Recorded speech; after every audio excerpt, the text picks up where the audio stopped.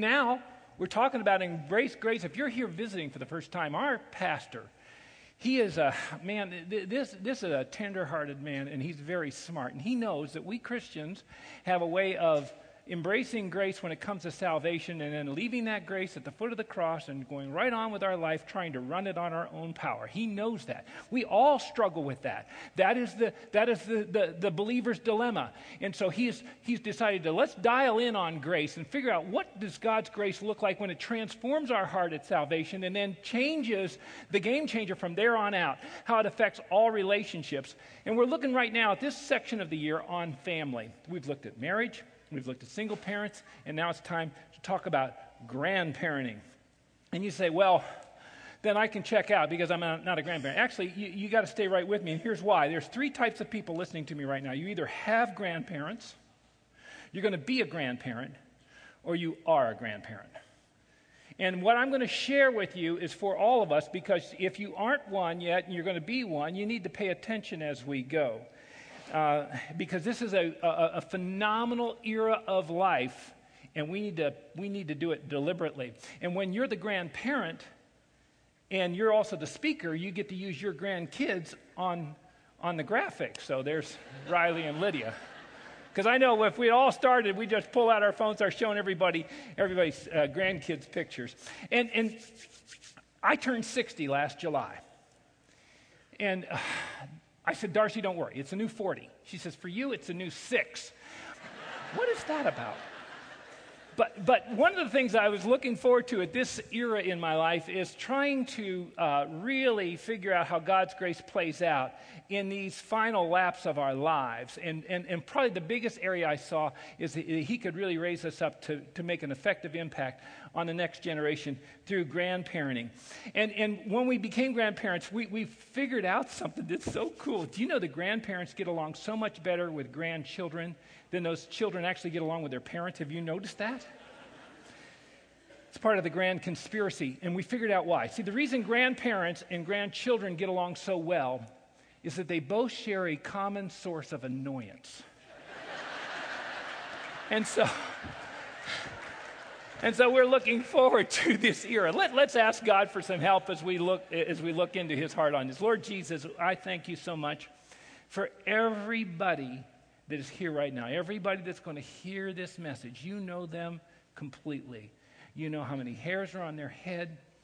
You know the backstories of their life. You know those secret areas of their life that they hope nobody ever goes into. And yet you love them in spite of that. You know us so well. You love us so much. And Lord, you have put us here for purpose. And as we come through life and the different stages of life, Lord, we want to learn well as we go so that when we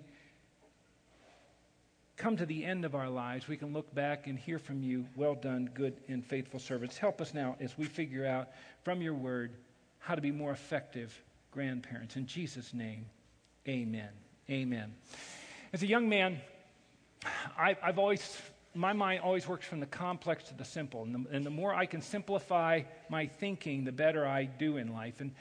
And I figured out early on that there's a way to judge character. It was my litmus tests for character. And I evaluate people many times. How do they treat little children? And how do they treat old people? Do they have tender hearts? Are they sensitive to them? And that tells a lot about what's going on inside that person, doesn't it? And in the same way, I think how grandparents treat children and how grandchildren look up to grandparents has a whole lot to say about what's going on in our families too. And that's why we need grace. If I was to distill our calling, what grace looks like played out in a life, here's what I would say. I think people defined by the grace of God exude a passionate love for Jesus Christ that shows itself in an unquenchable love and concern for others. That's how you can tell grace is really pouring out, because the passion for Jesus Christ is obvious. It's not compartmentalized. You can just tell it without them overwhelming you or being ridiculous about it. You can just tell that they love Jesus. And the way you can see it is they have this tender heart, this compassionate love, concern, and respect for others. So when grandparents are doing that down to grandchildren, and the younger generations are moving it upwards to the older generation, then we've got a winning combination. If I could pick any passage of Scripture out to hang everything on, I love Psalm 71, verses 17 and 18. In fact, this is one of those passages of Scripture that I think could be the theme verses for all of us as we move into our grandparenting years. Look at this wonderful passage. It says, "Since my youth, O God, you have taught me, and to this day I declare your marvelous deeds. And even when I'm old and gray, do not forsake me, O God, until I declare your power to the next generation, your might to all who are to come." When you're young, he said we should make it in our aim in our earlier years to let God teach us about himself through his word and through the different ways that word comes at us, through our parents, through our teachers at church, and through our mentors. And so God provides that through family and church for us to really pour into these young people. But apparently the writer of this, it's not identified as David, this particular song. This writer is probably in his middle years. And he is saying that we should also, as we've gone up through the ranks, be quick to give ongoing testimony of God's glory working in our lives from our front row seat to his majesty. So as you walk with God through life, you get a front row seat to watch him do great things in your life. But then he says, but when we get old and gray, we should use the platform of our twilight years to be an ongoing testimony to the power and presence of Jesus to the people he gives us the privilege to influence. And the best vehicle I know of is letting the power of God's grace living through us in righteous living. Now, if you were here last week, what I try to do is compare the dilemma that we have when we try to create our own systems, our man-made natural systems, to break a relationship with God into its moving parts and do it in our steam. And it's a very dangerous thing. It's an easy trap to fall into, isn't it? And I call that thing the graceless. But then on the right side of it, I said, here's what grace looks like when it's connected, when we're connected to the heart of God, and the grace is coming from Jesus into our hearts and back out into life. And let me just kind of rifle through that. And by the way, if you want to see the whole grace list and download it and study it more, if you go to familymatters.net, just go to familymatters.net. There's an icon there that says the grace list. Click on that, and you'll be able to get into this deeper. We're also going to be putting the annotated version of that with all the scriptures on it. And you'll see that God meant for us to take his grace and let it now reflect through our lives to lead to wonderful, obedient lives that come from his power. Watch this, though. Look at these wonderful words that stand out there. Now think about our role as grandparents, that we're people that trust God, therefore we're trustworthy. We're new. The concept there is that we don't want to get our lives sedentary. We don't want to have a mothballed spiritual relationship with God where it's from the past and not current. We always want to stay something fresh and new. And then we dance through life with Jesus, and they can see no matter what the rhythms are that we have come to this point in our life where they can learn the dance of life from us. And because we have that relationship with Jesus, it's a delightful life that we get to live. It's a life of faith, and it creates calm in the midst of all the rough things that we go through in life. And that our grandchildren can see a transparency in us, and a vulnerability in us, a compassionate nature, and an empathetic nature. All these things are wonderful parts of a relationship with God through his grace. And then we end up, we present humble lifestyles that are obedient to God. Proverbs 17:6 says that grandchildren are a crown to the aged. They're a crown to the aged. They're our reward. If anything, they're a reward for not selling our kids. And I'm sure the thought crossed your mind, if there would have been a section on Craigslist, you're gone, man. You're driving me nuts. But God offers grandparents a chance to come alongside their children and cheer them on as they assist God in the miracle of new life. He gives us the opportunity to help them take those new lives and give those new lives great meaning. If anything illustrates our role as grandparents, let me show you what I think illustrates it. Let me tell you, I love the game of golf. I'm not very good at it, though, because I don't get to play much. But I love golf. But here's the problem with golf. When you learn the game of golf, and you just come out of your shoes on one, and boom, and you knock that thing in the water, that's stroking distance. That's going to cost you. And then you knock the next one in the woods. Once again, your score is looking bad. Well, if you have some gracious friends in the foursome with you, every once in a while they say, look, you're having a rough hole. How about play a mulligan? You all know what a mulligan is?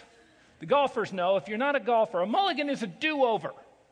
It's like we're not going to count what just happened. We're going to act like it wasn't there. That's grandparenting, isn't it? Because when we're young and we're parents, we don't know what we're doing. We make all kinds of goofy mistakes, and we knock the kids in the woods and the lake. We don't know.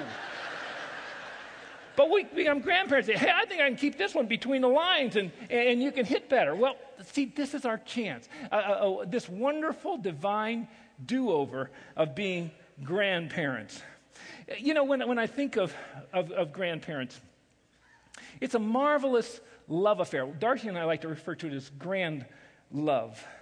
And we are the graying remnant of a generation who managed to turn our country upside down when we were young, aren't we?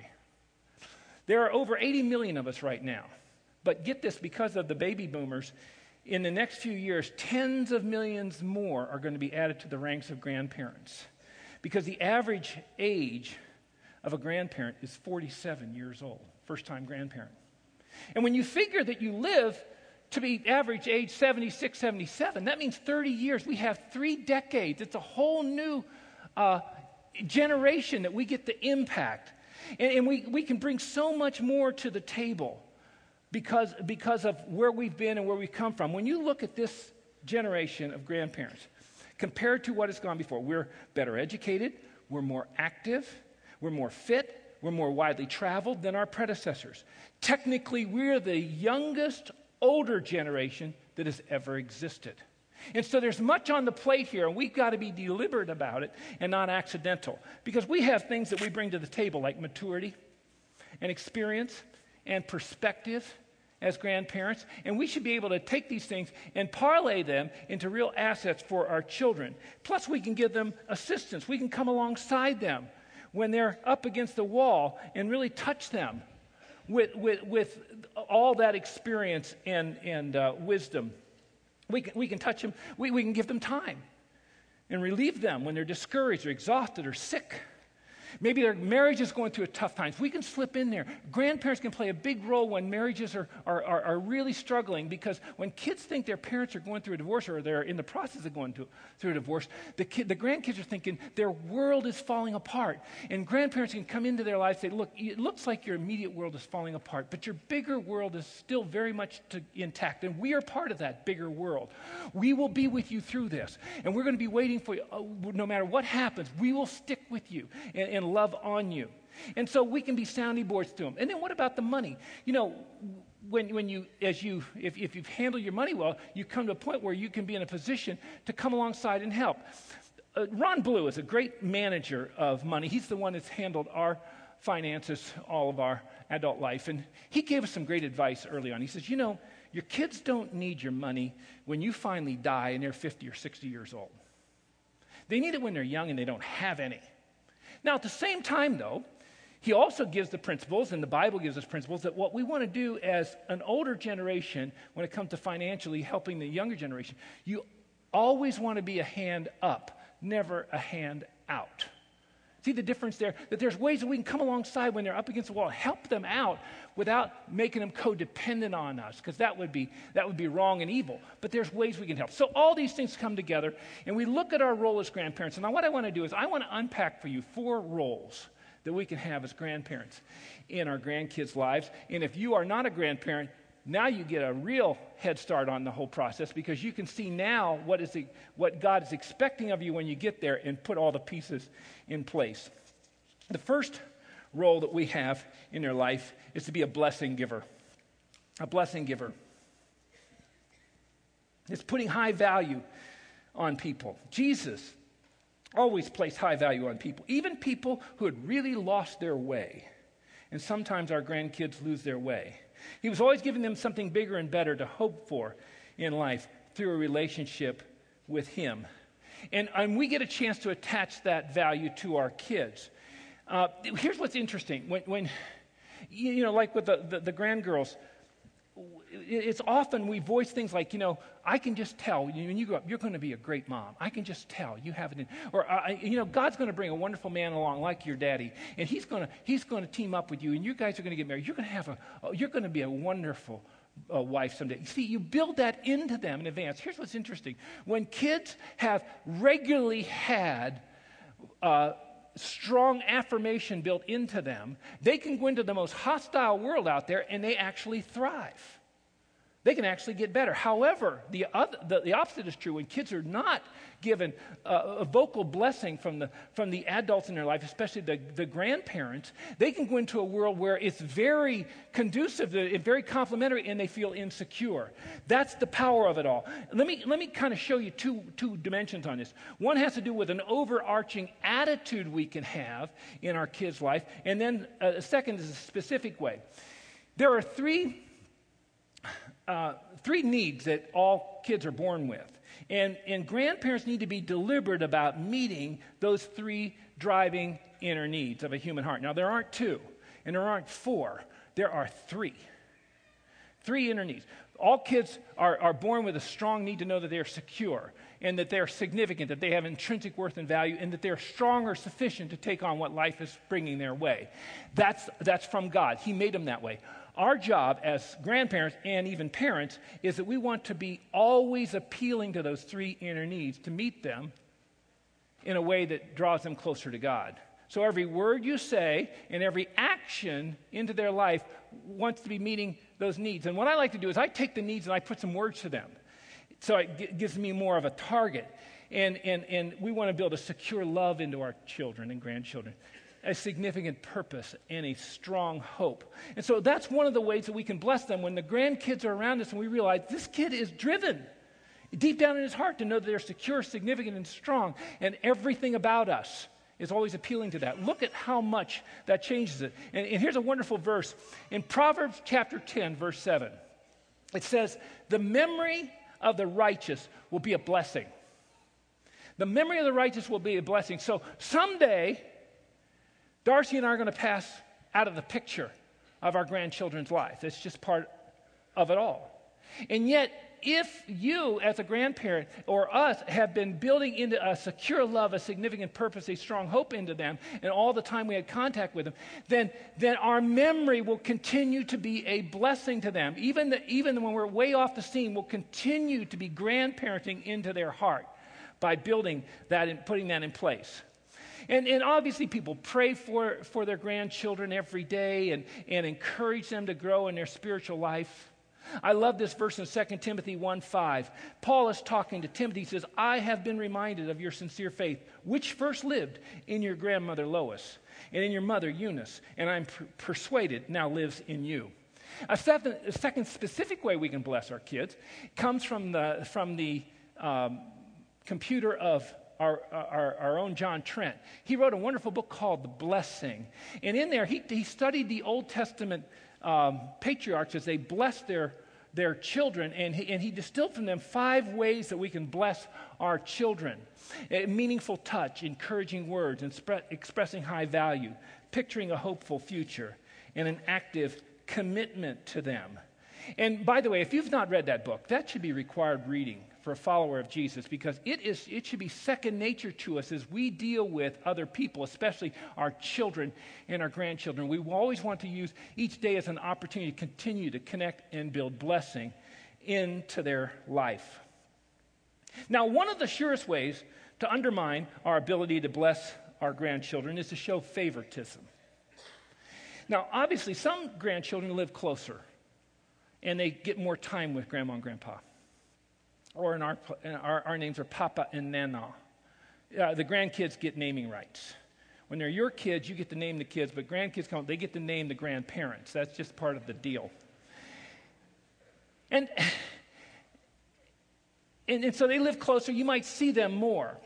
And then because of the age of a grandchild or certain interest, you might see them more. But you want to make sure that you have the same intensity of love towards all your grandchildren, even if they're off on the points of the compass. And now we're very fortunate to have technology that can connect us right to them. I have the ability to FaceTime with our son and daughter-in-law in Dallas. They have our grandson, Kyler. And I remember when this new phone, this iPhone came out that you could actually FaceTime. He didn't have the technology, and he had the older iPhone. So we went there to visit him, to see the baby, and I took him right down to the App Store and said, we're going to I want to upgrade you to an iPhone 4. He was just going on, Dad, this is so kind to you. Man, I really appreciate it. And then second time, he said, Dad, I really appreciate you doing it. And then the third time, I said, Cody, please, this isn't because of you. I know what you look like when I'm talking to you. I'm getting this so I can watch the baby grow up. And just Friday, the baby learned to walk the distance of the hallway, and crawl the distance of the hallway, and they called us up, and we watched it right here on FaceTime. And then we talked to that baby. You see, there's a lot of ways that we can do that technology gives us the ability now that we didn't have in the past. And by the way, when families blend together, there's a lot of reasons why, and remarriages and so forth blend together. You got to see this thing. Don't look at the stepchildren as once removed. Men alive, God is expanding your ability to love more people and show grace to them. It hurts a child to come in when grandparents come in with the birthday gifts and the Christmas gifts for the ones from the biological line and so forth. No, that's not how graceful people would be. God says expand the love and expand the influence of the grace. A second role we can have as grandparents is bearing a torch of the gospel and moral living. To bear a torch of the gospel, a steady light that illuminates their past. Now, I think the best parallel for this is how the Olympic flame gets from Mount Olympus to the hosting stadium. We all know how it works. Somebody lights a torch up there on top of Mount Olympus, and then this torch is handed through thousands of different hands across the continents to wherever the Olympics are being featured, and it's a big part of the tradition. Well, I think it's also a great illustration of grandparenting. We're part of a long line of people who have passed the light of Jesus Christ down through the generations. Now, I don't know about you, but I've never had the chance to carry the Olympic torch, but if I ever did, I know this, that if I was carrying that torch, here's what would be on my mind. Whatever you do, Kimmel, do not trip. Do not fall. Do not let this thing hit the ground. Do not let this light go out. This is a very important job you have here. You got to get it from that person to that person. And that's our job as grandparents. We can't see this thing in an accidental way. God wants us to take that light on to the next generation. Well,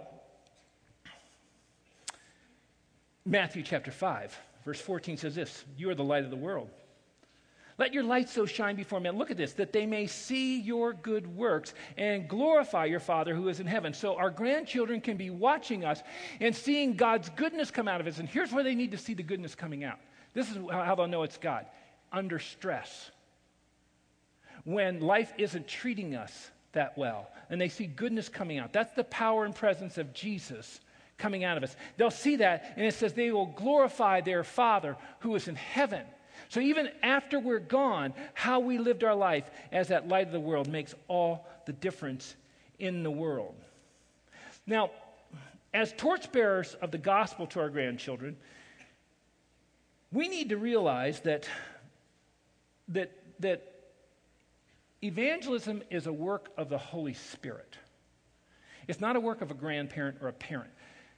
Jesus and God the Holy Spirit, He draws people to Himself. Our job is to create an environment or an atmosphere where they can get exposed to the gospel and they hear about it. We take them to church, we read them books, we sing them songs. There's all kinds of things you can do. You pay for their camp and they get it. But see, we're to be the light of the world. But we're not supposed to chase them around with it. We got to be careful here because some Christians' idea of being the light of the world is like the high beams of a car on a deer at night. First it blinds them, and then it runs them down. Be careful on this one, friends, because we can get our egos involved. God can draw your kids in, no problem at all. And then keep this in mind, too. If we nitpick on their clothing, and their styles, their hairstyles, their music, their overall problems with their culture, we shut ourselves off to being legitimate bearers of the gospel to them. I love this verse here in 3 John 4. I have no greater joy than to hear that my children are walking in the truth. Now listen, if you're a grandparent, you're going to have some prodigal grandchildren. If you have a bunch of grandkids, some of them will go prodigal. And see, although we never condone or encourage their disobedience, they need to find in us someone whose love never wavers in our commitment to them and whose torch is always on to light the way back to God. And so this way, ultimately, even after we're gone, we can take delight that our children walk in the truth. Now, may I make one more application? This what we're talking about, being the light of the gospel, exposes an elephant in the room. And I've always thought, if there's an elephant in the room, for heaven's sake, somebody introduce him so we'd all get to know him. Music is a big part of most people's lives. Music is also always in a constant state of transition and development. It's an extension of God's creative nature, and it's always reinventing itself in styles and new sounds. And for most people, the music that was popular when you were in high school, college, the decade of your 20s, is a music that you really attach to and feel most comfortable with. And as young moms and dads, we tend to gravitate to churches that, among other things, has a musical worship sound and style that is within our age bracket, that aligns with our personal musical taste. And when Darcy and I were starting to raise our kids, Bill Epley was the was the music minister, and then Ed Wilmington. These guys, they represented the music that we were all used to. We loved to hear. That was kind of in our era, in our youthfulness. And so we brought our kids here. It was a wonderful time in our life. But as we age, we tend to want to lock that music style in as not only the style we prefer, but the style we expect when we come to church to worship. The problem with this is that music by nature is always changing. And more importantly, if we want to always be a church reaching out to the next generation of people who are seeking Jesus, or the next generation of people wanting to follow Jesus, it falls to our church to be adjusting our musical worship style and sound as we go. It's vital if we as a church want to maintain an ability to seek and to save those who are lost. So what do we, the members of the more mature and hopefully spiritually seasoned generation, do?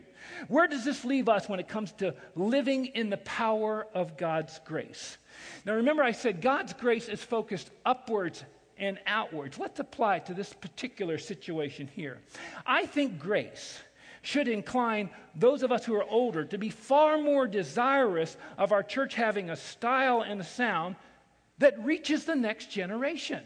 Are you with me? Does this make sense to you? Proverbs 11:29 says, "He who brings trouble on his family will inherit the wind." An older generation's unwillingness to be flexible to the natural innovations that time has on music can bring a lot of trouble to the younger members of their family looking for hope. And it will set that older generation up to inherit the wind. The point of that is you inherit nothing. And the reason we all brought our children here when we were young is because this church was configured to where we were at that stage in our life. And it sounded like what we heard on the radio. Now, I want to say this so gently and so graciously. For all of us who are gray hairs, we had our turn. We had our turn to have a church that was configured to where our kids were when they were young. Okay, it's not our turn right now. There's a new generation coming along. And I think the older and hopefully more mature generation need to graciously defer to their needs of the young moms and dads coming with their kids and let them have their turn. Just like an older generation before us let us have our turn. Does that make sense? By this time in our life, we should be the generation that is most gracious, most magnanimous, most desirous of spiritually reaching the people who come along behind us, and far less desirous about protecting our worship musical turf. And here's the thing. I have all the music right here. there's a certain taste we all have in music when we were young. I've got it right here. I can listen to it any time I want. I get in my car, I can listen to it any time I want. But when I come here, I want us to reach out to the next generation, and I'm perfectly fine with sliding aside. And there's still plenty of pockets of ways that we can have music that we're used to. In fact, tonight, they're going to light it up, and you're going to see exactly what I'm talking about, a mixture of all genres of music and generations of music in such a wonderful way. But some people say, oh, it's just shallow. It's just shallow. No, it's not shallow. The new music being written is not shallow music. You say, well, I can show you something. Listen, every generation of Christian music has had some shallow offerings. Even ours did. But this stuff is rich and deep. And our worship people here are very careful to only put the best of the best. In fact, most of the choruses you sang here, you know where they came from? The Word of God. They sing in the Scriptures. And so we've just got to be real careful here. And for Darcy and I, we feel that one of the ways we can avoid growing out of touch or irrelevant to the generation that's coming up behind us is by allowing God to innovate our musical tastes as we grow older. And that's why we normally worship with the 1110 congregation. We love to see the joy and the passion of the young new generation of people worshiping God. And we've grown to love the music God is inspiring a new generation of musicians to write. But let me say one more thing to the new generation of worshipers who are coming here to Scottsdale Bible. Our church is working hard to innovate and present music that aligns with the sound and style that you're used to. But you would be smart to insist on keeping some musical worship connection to the past. There's spiritual gold in them, their hymns. And that's why you'll probably always hear some echoes of the generation of worshipers who went before you. And when you do, you should thank God for the heritage of faith He's offering through those great hymns. Now, I know the lynching crowd is getting ready. You can meet over on this side and give it your best shot, but just let me explain something to you. You can't fire a slave. I don't work here. But, I believe we want to be people of the way, the truth, and the life. We want to be people who are gracious. And I don't know about you, but I want to use my twilight years to do everything I can to light up the way for the new generations coming along. And I don't think it's that much to ask. And I think it should be just the natural outgrowth of a heart of grace. Let's look at the third role that we have, and that is to set a clear moral and spiritual standard. GPSs, our global positioning satellite systems, are fairly common in cars today. But I remember when Darcy and I rented our first car that had one. We have them in our cars now, but we rented a car, and we were in Burbank, and we were going to take a road trip up through the center of California to a place we were speaking at, and she's programmed the thing, and we got such a kick out of this thing telling us where to go and all that stuff. But then we got a hankering for a cup of cappuccino, and we took a side trip into Santa Barbara, and the thing went nuts. And it's just exasperated with us, and it's yelling at us in this Australian accent, and it feels like I've broken its heart, and we just thought this is so funny. But then as we did some research on how these things work, we thought, this is a great illustration of grandparents, isn't it? Because, there's usually at least two satellites, many times more than that are vectoring in on you. And these satellites are so high up there, and they can see not only where you are, but where you're going and everything in between. And they have a standard that they can go by to give us a clear path to follow. I thought, wow, what a great illustration of it all. Now, obviously, when it comes to standards, a standard is only good as it is accurate. I once lost 7 pounds in one day simply by replacing my bathroom scales.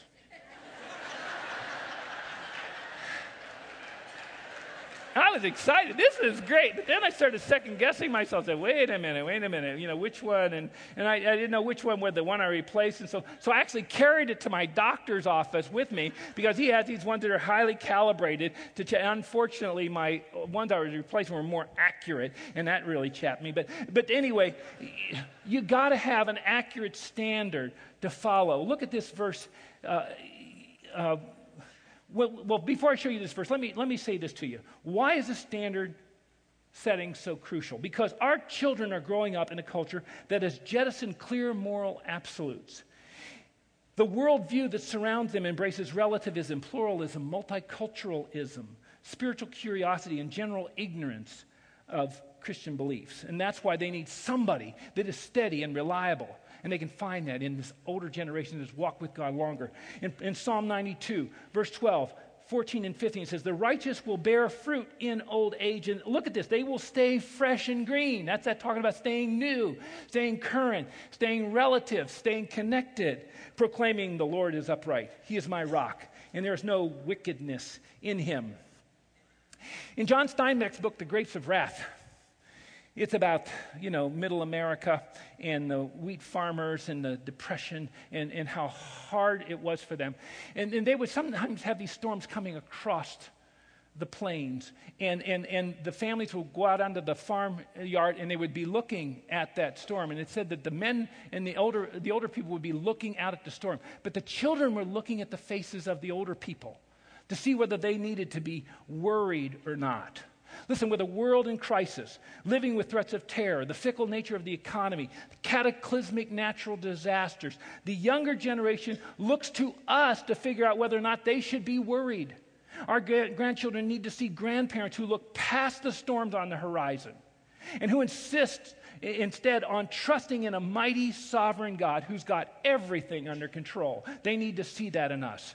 To do that, let me just rifle off here in application 6. Though I'm just going to rifle through some character qualities that if we weave these into our life, and especially younger people, you weave them in now, when you're grandparents, it makes all the difference in the world. They need to see a contagious faith in us, don't they? They need to see a contagious faith. Faith in a big God. As we go through the stages of life like aging and health crises and family transitions. They need to see a consistent integrity. They need to see grandparents who are known for their unwavering honesty and trustworthiness, who don't bend the rules for their own self-interest. I was standing in a movie line, and I heard a man behind me say to the 2 kids that were with him, now, when we get up there, I'm going to say that you're 12, and that you're almost 13, but you're still 12, and so forth, and to these 2 boys. And so he's basically telling the kids to lie about their age so he could save a few bucks. But when I turned around, because remember, I'm a minister. We're self-appointed overseers of everybody's business. That's what we do. That's what we do. We give people the stink eye in those kind of situations.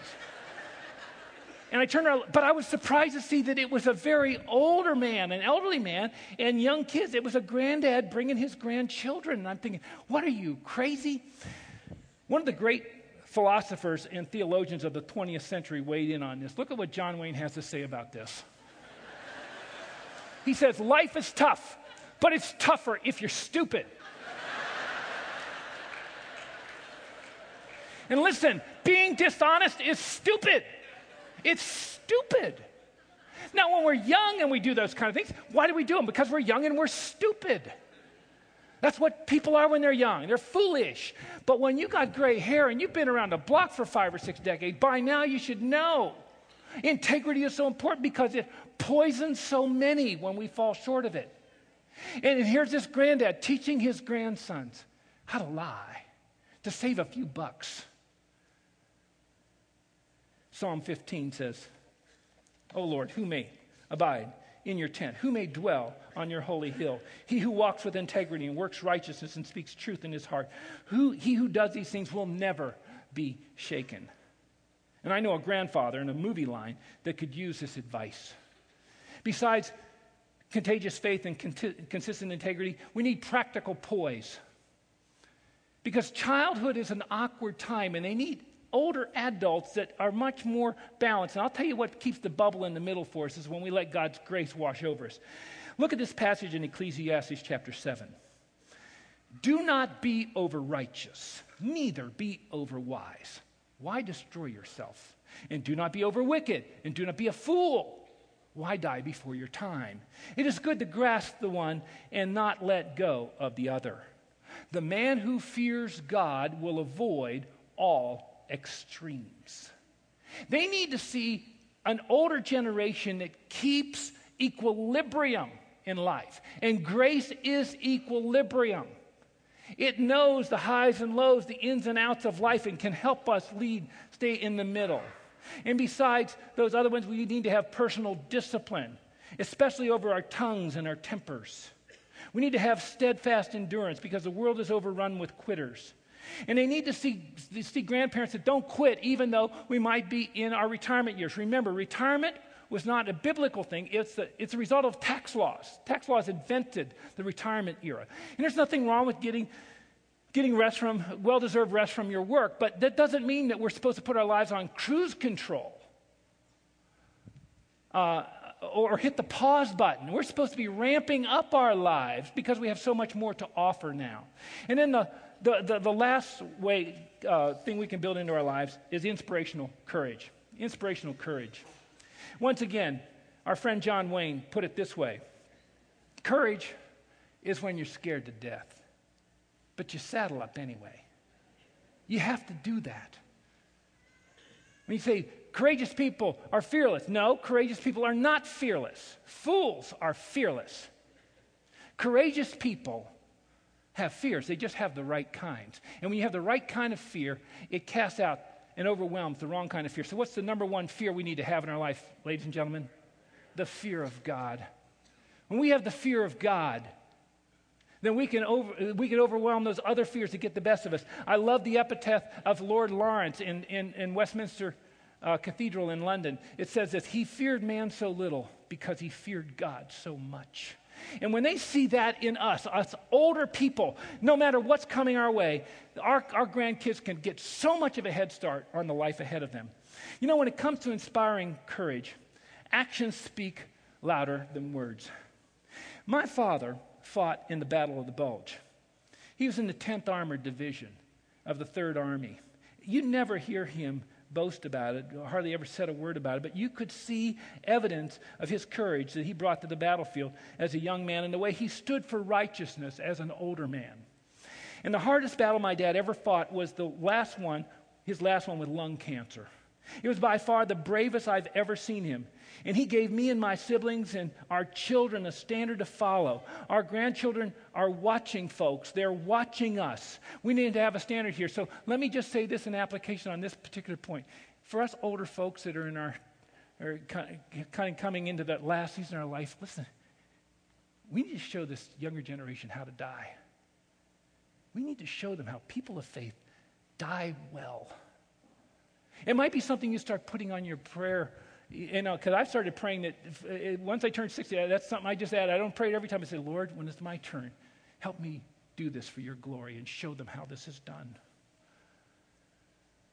Let me show you, in closing, one more simple way one role that we can do, and that is to leave a legacy that never dies. A legacy that never dies. Legacies aren't an option. Everybody in this room is leaving a legacy. It's a foregone conclusion. The only choice you have is what kind of legacy you're going to leave.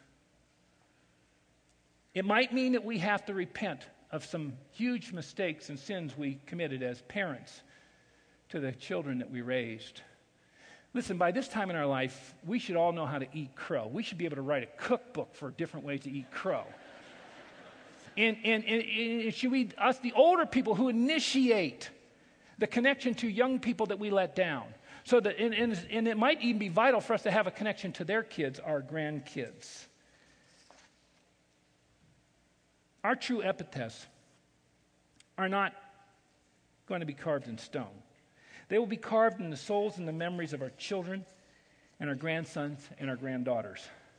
Regardless of what someone someday chooses to write about us on our tombstones, those words can never overwrite what we were.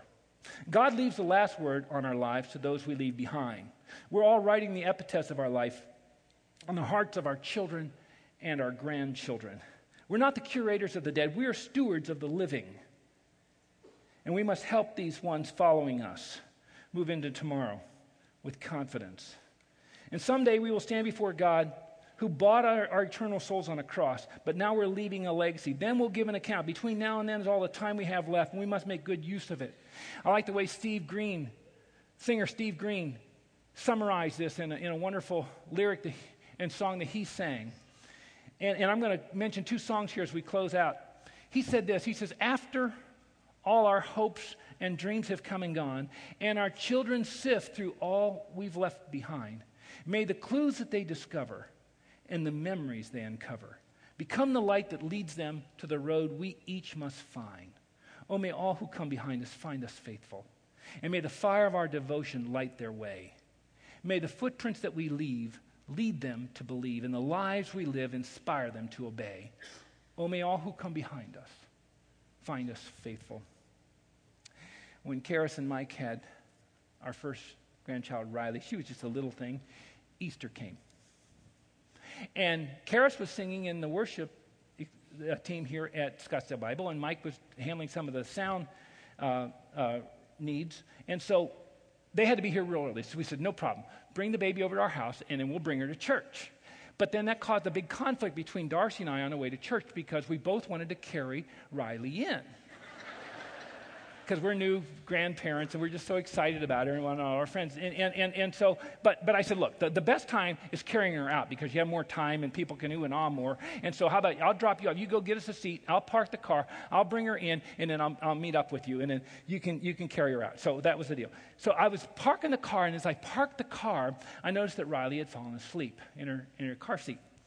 And I was listening to songs of my high school, college age years, and a ballad came on that I hadn't heard in a long time, Simon and Garfunkel's song, Bridge Over Troubled Waters. And I thought, well, this is a nice little song, and I'll let them serenade her, and then I'll take her into the nursery where all pandemonium is breaking out. But I didn't realize that God had a message for me through that song as a grandparent.